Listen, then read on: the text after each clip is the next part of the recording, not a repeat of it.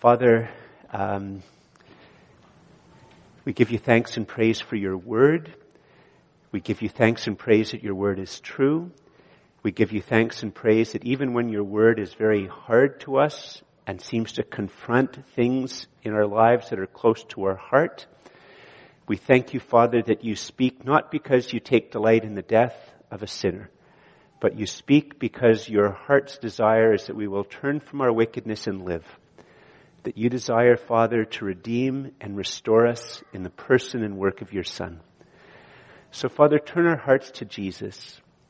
Grip us with what he did for us upon the cross as we listen to your word. And this we ask in the name of Jesus, your Son and our Savior. Amen. Please be seated. So, as many of you know, I have several coffee places where I'm a regular. And in these places where I'm a regular, people eventually, the baristas in particular, but also some of the other regulars eventually learn that I'm a pastor.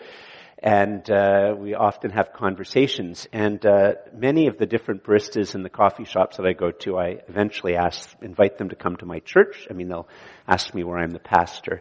And I was thinking about this a lot yesterday as I was working on my sermon some more, and this morning as I was driving in.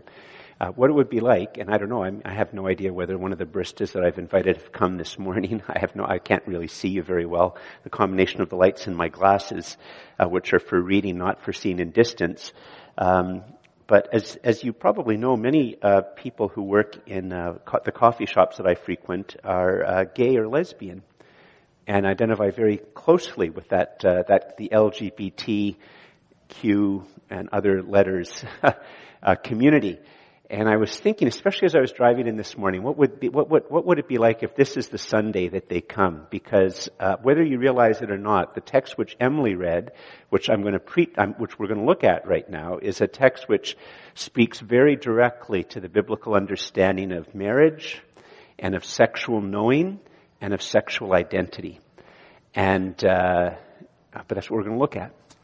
And so it's really important to keep a particular thing in mind, and by God's providence, it happened to me on Monday this week. There's these two really lovely older men who come into one of the there's one particular coffee shop where I do most of my sermon prep, and there's these two older men, lovely guys from out in the country, and they come in, once or twice a week. They've gotten to know me. We chat. They know I'm a pastor. They never ask anything at all about spiritual things. Just once we've had a conversation about something, but they're just very, very, very friendly. And so this past Monday, one of them came and tapped me on the shoulder. I was, focused, my first crack at Genesis 2:18-25. And one of them tapped me on the shoulder and said, "George, does that book have me in it?" And this is one of those times, somebody must have been praying for me Monday morning, because I said, without any hesitation, I said, "Well, actually, it does talk about you in here." And he was surprised. He said, "Well, what does it say?"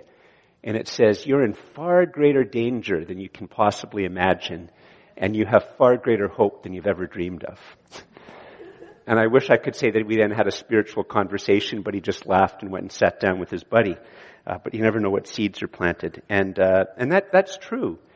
This text and the Bible as a whole warns us that we're in far greater danger than we can ever really, really, really understand, but also that we're far more loved and have a far greater hope than even our most outrageous dreams have never even come close to it. So it'd be a great help to me if you open your Bible, and we're going to look at this text, Genesis chapter 2, verses 18-25.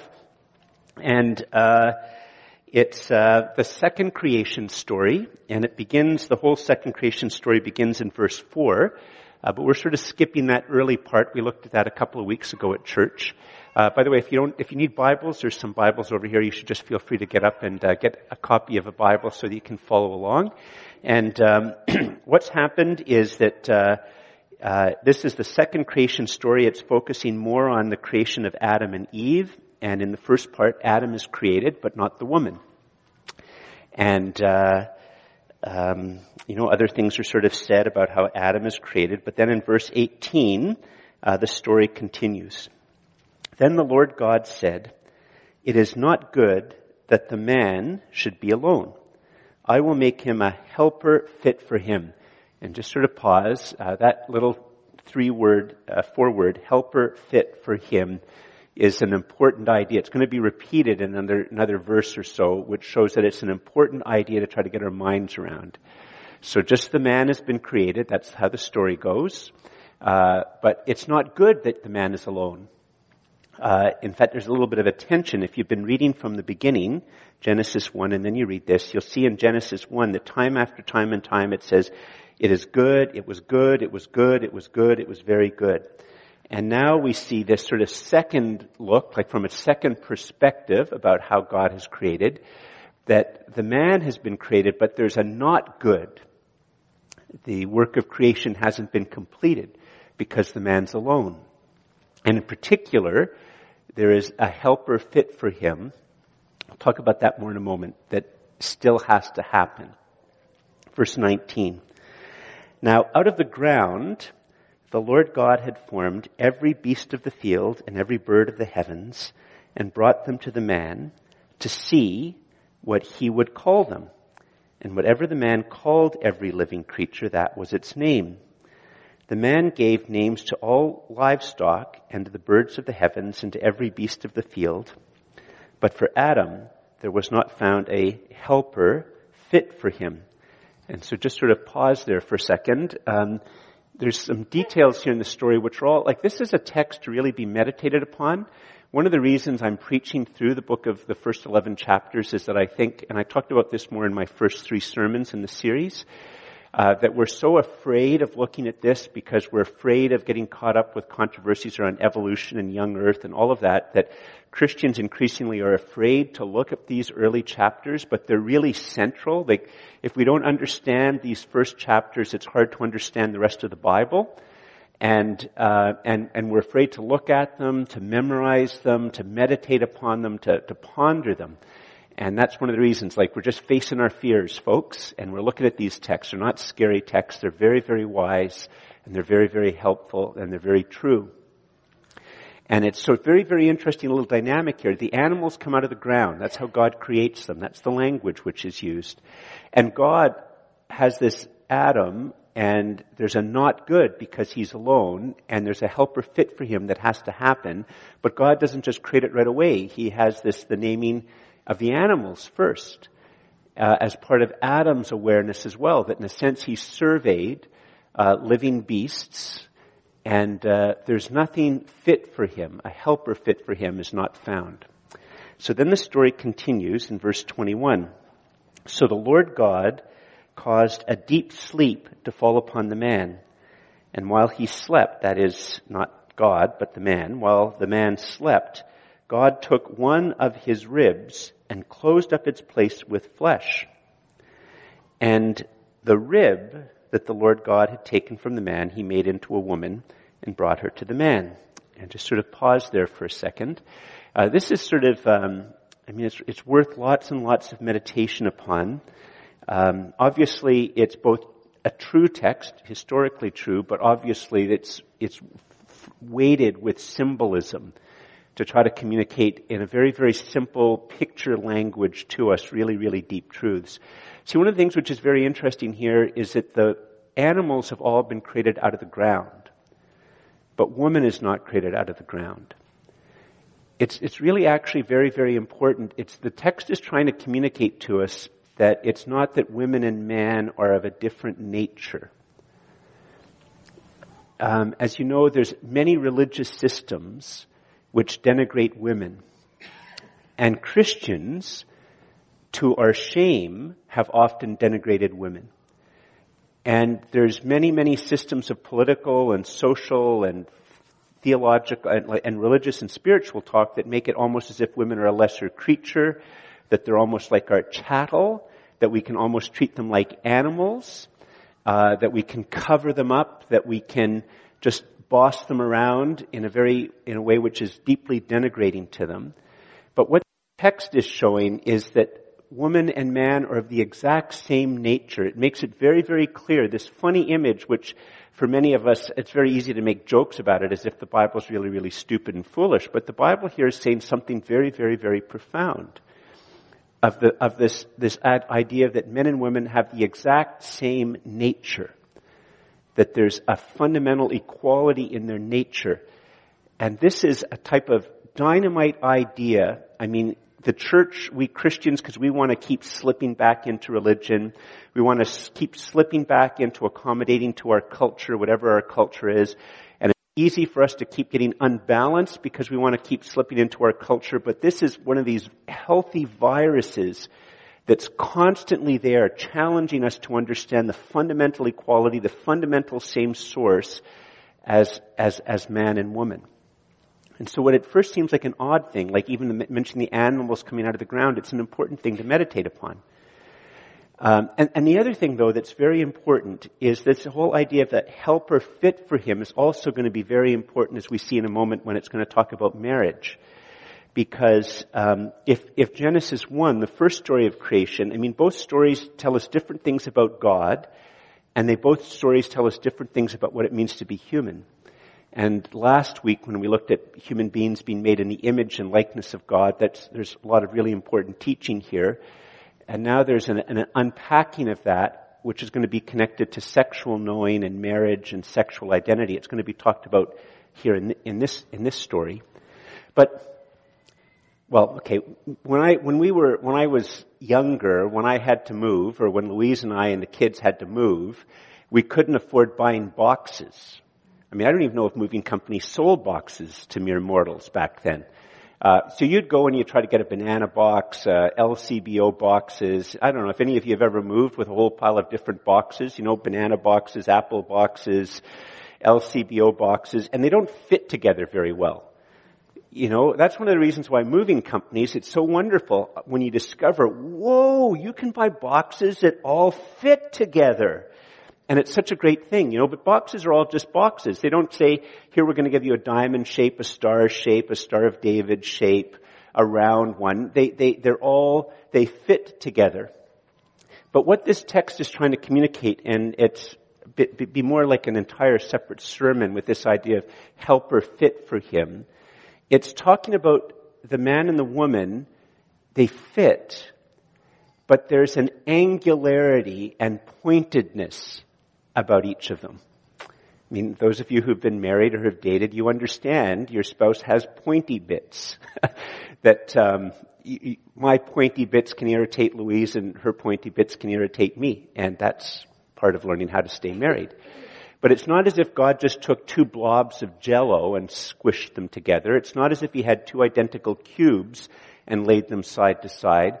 But that every human being, but men in a sense have a particular type of male, mannish, angular, non-symmetric shape, as does woman, but God somehow in the mystery of his created order has made it so that the man and woman can fit together. So there's something equal, something complementary, and something different about the way that God has made the man and the woman. And that's all communicated in this very simple picture language. Very simple, easy to remember, but very, very profound and powerful. And then the text goes on, and we see here, verse 23, and this is really cool. If you're like me and you're a Christian and you believe that this is God's word written, and ultimately God is the ultimate author of this, what you see in the next verse in poetry are the only words spoken by a human being before evil came into the world. Isn't that cool? The only recorded human words before evil comes into the world. Not quite entirely true, because there's a few little, you see some words with Eve, with the serpent, as part of the beginning of evil coming into the world. But just this pure, with no evil, no shadow of evil, just an unfallen creation where everything is good. And what are these words in poetic form? The man said, "This at last is bone of my bones and flesh of my flesh, completely equal, and fit for him and him for her. She shall be called woman, because she was taken out of man. Therefore, a man shall leave his father and his mother and hold fast to his wife, and they shall become one flesh. And the man and his wife were both naked and were not ashamed." And that little image is an image of of what, at the end of the day, we all long for, not to stand naked. I definitely do not long for that. But what we long for is a type of complete transparency and being of ourselves and being transparent and being unashamed and with no evil. And there is a great human longing for that. A great human longing to be transparent, to be open, to be yourself without shame and without sin. And every human being has it, and I think only ultimately the scriptures explain why that longing is present in human hearts. It was woven into us at the moment of creation that we should relate to each other and relate to the created order and relate to God in such a way that there's just this complete openness, transparency, and ourselvesness without sin and shame. But now, here's the really big thing, though. I don't know if you noticed it. Look again at verse 24. So verse 23, we've had Eve is created. God brings Eve to Adam.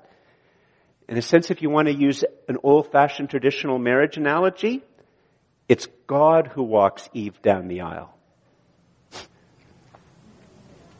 to meet Adam at the front. And we have the bone of the bone and the flesh of flesh. So male and female have been created. Therefore, a man shall leave his father and his mother and hold fast to his wife. And if you're like me, you go, one moment, that doesn't follow. Like in our day and age, the existence of male and female, people don't say, therefore, because there's male and there's female, because there's man and the woman, therefore, heterosexual monogamous marriage happens. That's not a therefore to us, is it? Not even close. Like in our day and age, what we say is, listen, George, I don't know what all this big fuss is with you Christians. There's this thing called sexual pleasure. There's other types of pleasure as well. There's pleasure around food. There's aesthetic pleasure in terms of looking at a nice piece of art. There's pleasure in terms of nature. There's physical pleasure just being alive. And there's sexual pleasure. And there's all sorts, the only limit to the way you can experience sexual pleasure is the limit of your imagination and your taste. And as long as you can that's the therefore, there's men, there's women, there's pleasure, and therefore whatever allows you to experience pleasure, as long as it doesn't hurt the other person, well, go for it. The therefore is actually a shocking thing. So I want to just say a couple of things. One of the reasons by the way, just as an aside, if you read books on preaching, the way I do points is not the way you're supposed to do it. Just so you know. I'd get an F in sermon points.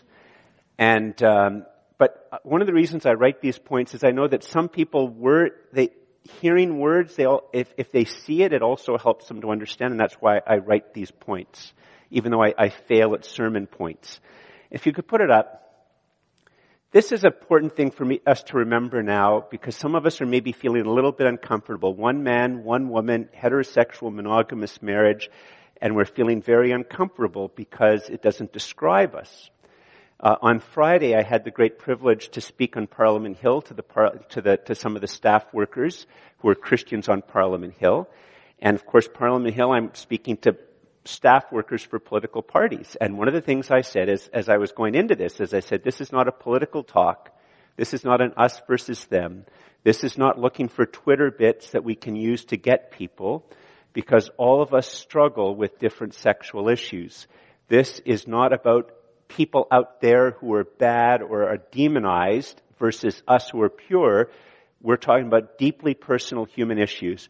And one of the things we have to understand, even though at first this Bible passage is going to seem to hurt some of us, we have to understand the beginning and the end. It's going to be the same point.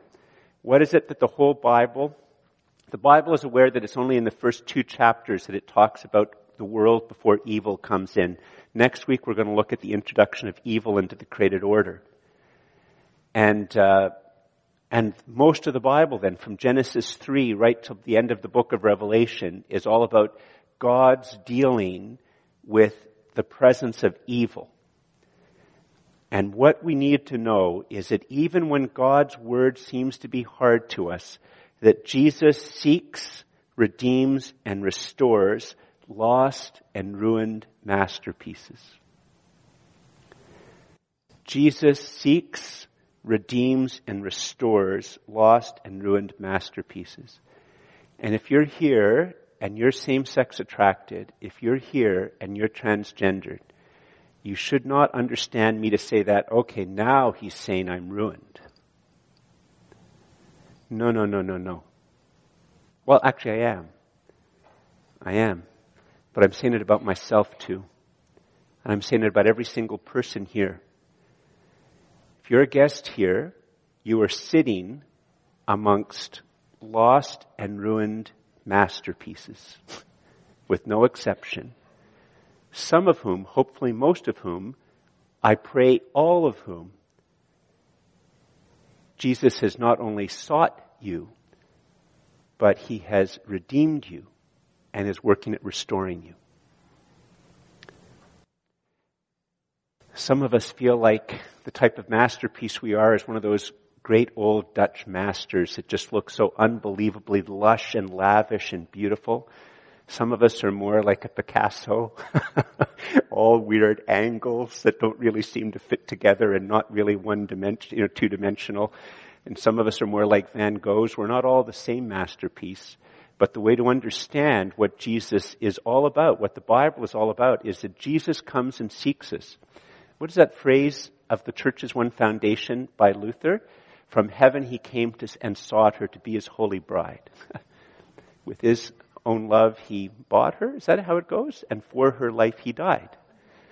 That's very beautifully captures this idea. Every one of us is a masterpiece, is how God has created us. We are now bent and marred and broken by sin. We are lost and ruined. But Jesus seeks us. He redeems us. And when we are his, he begins the process of restoring the masterpiece, just as if some horrible Nazi had stolen some artwork and finally somebody discovers it now in an attic. And, maybe it's a priceless Picasso and there's water damage and all sorts of other damage, and it's found, it's restored, redeemed to its original owner, and the work of beginning to restore it, to bring out the beauty begins. That's what grace is. So, now some of you might say, I've had this said to me, it was a couple of years ago, it wasn't recently. Somebody said to me, George, it's really, all those texts in Genesis and, in the Bible, but, especially, George, those texts in Genesis, they come from an age when they didn't understand same-sex attraction. They didn't understand healthy same-sex desire. They didn't understand the capability of forming sustained relationships. They didn't understand the creativity and the beauty that comes from within that community. And it was just a prop to prop up the social order. And that's all that it was. You just have to understand that the Bible is limited to a time where it didn't understand the range of things. It's propping up a social order, and it's just out of date. It just has to be brought up to speed. The social order and social understanding is just different. And when I say that, it's a very compelling argument. In fact, some of us might even be getting a little bit anxious as to whether that I even would say that in public in a church. But here's the interesting thing. It's very, very compelling, but it's completely wrong. Andrew, could you put up the next point? Biblical teaching on marriage, sexual identity, and sexual knowing is perennially, I can hardly say that, countercultural and perennially good news. Let's take for a moment that this text which I just read was written either in around the year 1500 or around the year 1300. In either one of those years, BC, either one of those years, what did all the smart people think? What did all the people who were the best educated, if you went to the best educated places in Cairo, what we now call Cairo, in Alexandria, in Babylon, if you went to the places where the powerful, the rich, the best educated, if you went to them and asked them advice, what would they tell you? They would say that Genesis chapter 2 is complete rubbish. Why? Well, because, George, obviously the smart thing is polygamy. The entire world, every culture was polygamous. George, they'd say, it's just very, very natural. A man should try to be a real man. And real men who are successful and powerful and almost like a god, they deserve many wives. And it's just obvious, George, that you have wives to guarantee that there's legal passing on of property. But a man like myself, a powerful man, I also need other sexual outlets, which is why I have concubines. And George, it's just very obvious from the way that the world works, all of the smart people understand it, that part of worship is appeasing and dealing with the gods. And sometimes that means sacrificing an animal. And George, sometimes that means you go to the temple and you have sex with the priestess. That's what all of the smart people understood. And in fact, if you read the Old Testament, you'll see constantly that the Old Testament people of Israel were constantly struggling with going back to follow what the smart people understood. See, the fact of the matter is that when the Bible said, then the man said, this at last is bone of my bones and flesh of my flesh, she shall be called woman because she was taken out of man. Therefore, a man shall leave his father and his mother and hold fast to his wife, and they shall become one flesh. This teaching is perennially countercultural. In every culture, at every time. And it is always good news. Now, did you notice that verse 24? It sounds like a funny verse, but it's actually really important. If you could put up the next slide, please. This verse 24 tells us three essential steps in an essential order. I can hardly say it. I'm having speech problems this morning. I leave forever. I hold fast forever. I know sexually. Look at verse 24 again. Therefore, a man shall leave his father and his mother. It's very interesting, eh? It's one of the things about all of the biblical teaching on sexual relations, like in marriage, all of the teaching about marriage, it shows that there's both always a fundamental equality between the man and the woman, but it also shows, sorry for a big word, time out, big word moment, I'm not showing off, an asymmetric relationship, not a symmetric relationship. Like if you look at Ephesians 5, one of the tasks given to the wife, believe it or not, is not to love her husband. One of the tasks given to the wife is to respect her husband. There's several in Ephesians 5. And the husband, one of the tasks given to the husband is to love his wife. And then there's other language there of the husband being willing to die for his wife. That's describing what loving is. But it's an asymmetric relationship. It's not husband respect your wife, wife respect your husband, husband love your wife, wife love your husband. No, I mean, it's not saying that obviously women shouldn't love their husbands, but there's this constant asymmetric aspect to it, not the same. And it's very interesting in this text that it talks about the man leaving. Now, it doesn't mean that the woman doesn't leave her family, but this is a 3 steps, an essential step. And what it's talking about is that for the men here, I mean, this is something that you can just meditate upon. This verse is well worth meditating upon because its marriage it's describing not only marriage, but the place of sex within marriage, sexual knowing within marriage and in life. Is that the first step of an essential 3 is the leaving forever. And in particular, it's a primary task of the male. And I think, and we're going to have an interesting conversation around this over coffee and other places, I think it's because in an age where chauvinism, and if we're going to see this after the fall, that part of the problem constantly for men is violence against women and a desire to lord it over women. And so the task is for a man to abandon all of his other sources of comfort and power to be only for his wife.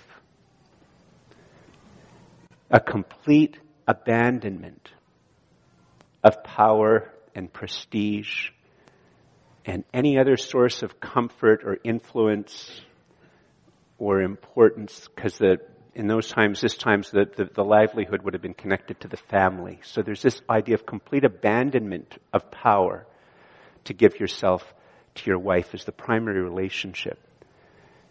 And it can be extrapolated. In the New Testament, it's extrapolated and developed, and it's part of the marriage vows if you go to a Christian marriage. And forsaking all others but it's a special task given to the man. The second is that they both hold fast forever, and hold fast is covenant language. It's the language of being close, of committing yourself to the other. Not only do you leave the other sources of power, the other sources that will give you direction, so to speak, the other sources that will be of your power and your influence, and you're learning, because now we're fallen human beings, where evil has come into the world. It's not describing how marriages actually work, it's describing how God created marriages to work. And so the thrust now is on the holding fast. It's covenant language, it's language of holding fast till death do us part. It's the language of commitment, it's the language also implied within this hold fast of something public and communal and marked. In other words, it's not describing two people living together and then at some point in time they sort of realize that they've been stuck together for a long time and maybe they'll continue for a while, and there's nothing formal, there's nothing to mark it. But this whole idea of a covenant, of something which goes on, which has some degree of formality, of public, of yes, I will to it. And so first there's the leaving, second there's this commitment and of holding fast, and then the third thing is the sexual knowing. Look again at verse 24. Therefore a man shall leave his father and his mother and hold fast to his wife, and they shall become one flesh. In this particular context, it's a very polite way of talking about sexual knowing. And this is a very hard thing for us, isn't it? This is a very hard thing for us. So just to help, before I sort of talk a little bit about how this is good news for us, if you could put up the next slide, I just want to make sure we understand what the Bible is saying here. In the beginning, the good God created a good creation with faithful, monogamous, heterosexual marriage as an essential, natural feature. That's what the Bible is claiming. Remember, the Bible is making a very big claim that things don't just happen completely by chance and by accident and purely by cause and effect, that there's actually, the universe in a sense is designed, that it's created with a plan and a design feature to it, which scientists can understand and begin to understand more and more and more.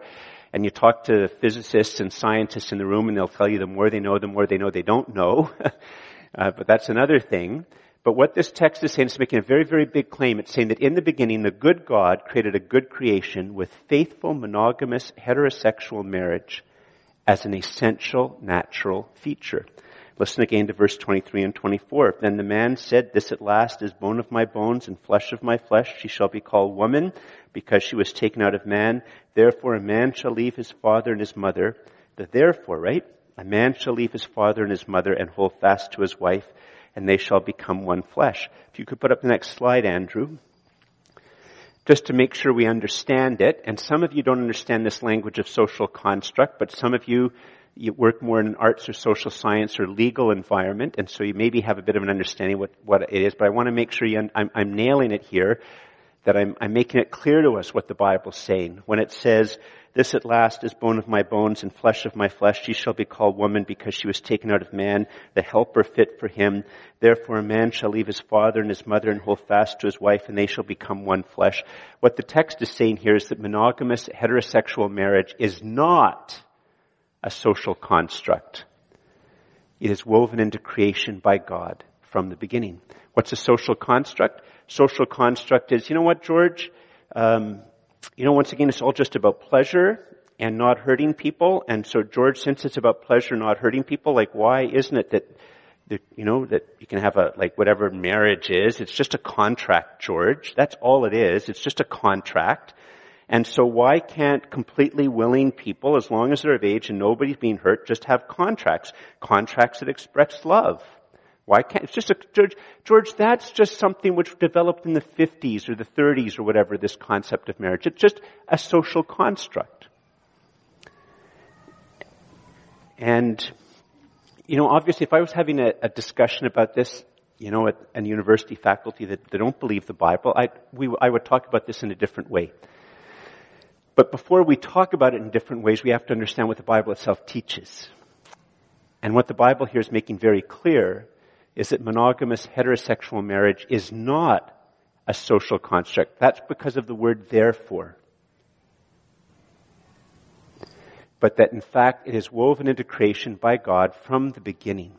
If you could put up the next one. So what this text is in a sense saying, now that we understand how it is that God has created men and women, and God has created a place within created order for marriage, that it's somehow natural to God's original creational intentions, and that therefore even sexual identity is to be understood within this text, just as it was last week when we talked about the image of God, and that therefore out of the way that God created human beings, and originally before evil, that therefore the place of sexual knowing comes after I have left, and after I have held fast. And then, with the one woman, there is sexual knowing. And so what the Bible is teaching here, and this helps us to understand all of the rest of the biblical teaching, because of course evil has come into the world. Brokenness has come into the world, and temptation has come into the world, and cheating and of all sorts of different types has come into the world. So you see from this text follows something, that all sexual stimulation or sexual knowing outside a faithful monogamous heterosexual marriage is both a sin and a violation of how God created us. You see, that's the whole point of this therefore. It's a big therefore. Like it's a really, really, really, really big therefore. And within this whole text, I didn't mention this, but if you go back to verse 18, when it talks about the man being alone and a helper fit for him, that's an extremely highly emphatic. In other words, if we were to try to write that print that in a way that brings out what the original language is trying to do, those first, it is not good that the man should be alone. I will make him a helper fit for him. Not only should it be bolded, but the font should be twice as big. It should jump out at us. This idea of the helper fit for him and the complementarity, which leads to the creation of the woman, the helper fit for him, equal but somehow complementary and different. And the man shall leave his father and his mother, all sources of power and identity, separate from his wife, and both hold fast to each other. And then comes the sexual knowing. That what is not from that is not only a sin, but is a violation of how God created us. Which is a hard teaching, isn't it, folks? See, that's why I began by giving the end, how Jesus Christ seeks, redeems, and restores lost and ruined masterpieces. See, that's what's going on. Last week I got a little bit of pushback about trying to describe aliens and me sitting on a toilet and brown stuff, as to whether it was appropriate in a church service. But another way to put it is, let's say after this service, some of you have all left, and I'm out. My son's visiting, from out of town, and my son Jesse and I and Tommy and Emma, we're just the four of us are out there chatting, and all of a sudden an alien spaceship lands at the intersection of Besserer and King Edward, and out comes something that's obviously an alien, and whatever sort of vaguely looks like arms, it starts pointing them and starts knocking out parts of the Ottawa Little Theatre and parts of the buildings around there, and people go running and screaming. But Jesse, Tommy, and Emma and I, not wanting to see people hurt, rather than running away, we run at the alien. tackle the alien, do our Will Smith from the original Independence Day and knock that alien down and hold it down. And we somehow cover it so it can't fire its ray gun things killing people. And the police eventually come, and people, of course, are taking things for YouTube videos, which will go viral and get a couple of billion hits, and all that. And then eventually, because it's an alien, the police don't come any closer. Say, "You got it covered?" "Yeah, we got it covered." And eventually, people with hazmat suits come and to take the alien away and put him in an enclosed thing so it can't have its terrible alien germs infect people. And meanwhile, they would take the four of us, Jesse, Emma, Tommy, and myself off, and they'd also put us in isolation. And here's the type of thing. We have no idea what a healthy alien is like.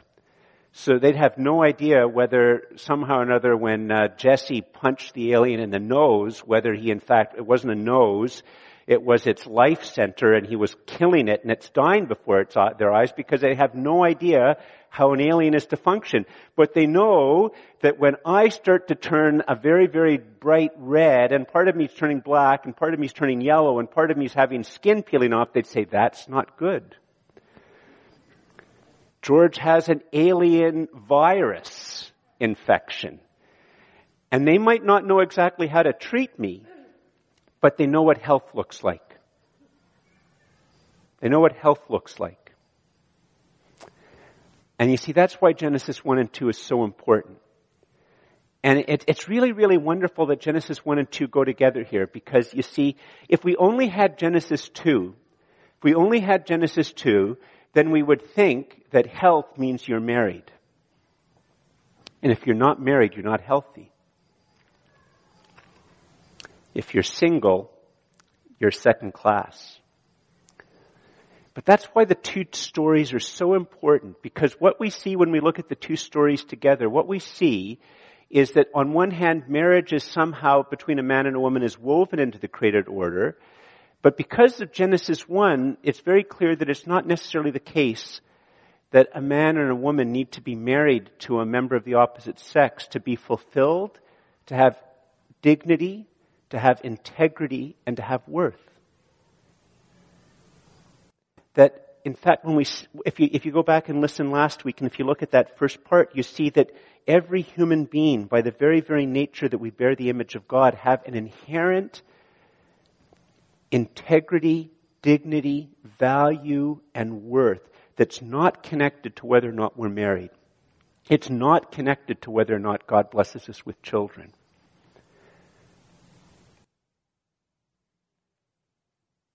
It's explaining sexual desire, and it's explaining the place of marriage and using sexual desire in service to the common good of humanity and to the glory of God. But it's definitely not saying, when you look at the two stories together, that unless you're married, you are an incomplete person. It's a very, very powerful and very, very wise. It's why when we Christians, because of cultural pressure, are afraid to think through and read and meditate upon Genesis 1 and 2, it is to our hurt and to our detriment. It's 42 minutes. I need to... Could you just put up the next point, please, and then try to wrap it up. You know, it's very, very interesting. Where's the gospel in all of this? Because the gospel is... it's very, very interesting. You look at the text again. Therefore, a man shall leave his father and his mother and hold fast to his wife, and they shall become one flesh. In some way, this relationship of leaving, of holding fast, of being one flesh, in some ways it's going to end up becoming a picture of all of God's covenants with his people that are going to happen after the fall. I mean, even now it describes, not obviously in the exact same way, because God, the Father, the Son, the Holy Spirit don't have to leave each other, but it pictures, we'll see it next week, of this connection and this oneness between human beings and God. And then after the fall, when we can no longer be naked and unashamed, and all of the different ways, the covenant that God makes with Seth, the covenant that God, with Adam and Eve in terms of how he's going to redeem, the covenant with Noah, the covenant with Abraham, the covenant with Moses, the covenant with David, and most importantly, the new covenant with Jesus. there's all this aspect of this holding fast or covenant and this desire to somehow be one, but it's most completely and perfectly fulfilled in the person of Jesus, who on the same night that he was betrayed, took a cup. And after he had taken a cup, he took the bread. And he described how that what he was inaugurating was a new covenant. And the disciples were going to be filled with all sorts of confusion because of Jesus' capture, his betrayal, his horrific death, their complete and utter refusal to believe that he would rise from the dead. All of that, they're going to be completely and utterly puzzled by it. They're going to be heartbroken. They're going to be destroyed. And then Jesus is vindicated in his resurrection. What is it that Jesus said? He doesn't leave his father and mother, but he leaves heaven. He leaves God the Father and God the Holy Spirit. And he leaves to seek.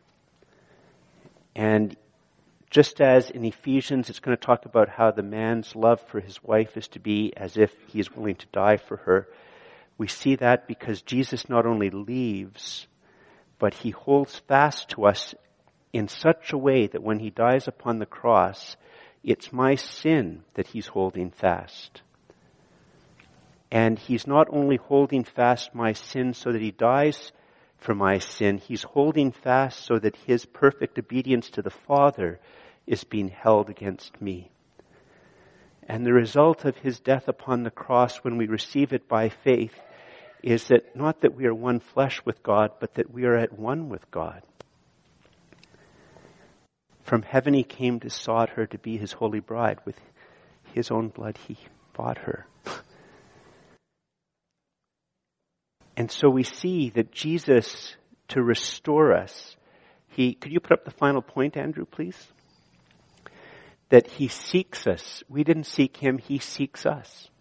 That he redeems us. And that once he comes and takes us, he's going to restore us that are lost and ruined masterpieces. And I don't know if that means that I'm going to be married or not married. I don't know what that's going to mean. I mean, I know what it is for me because I'm married.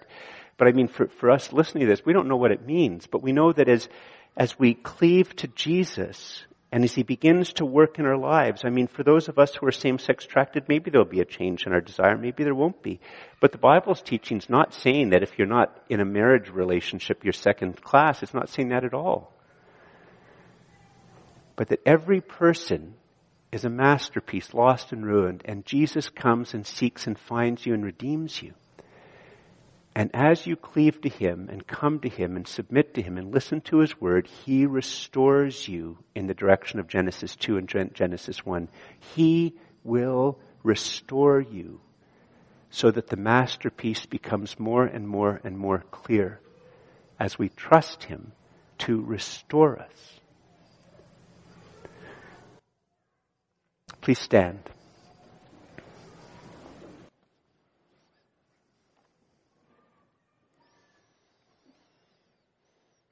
Just bow our heads in prayer. Father,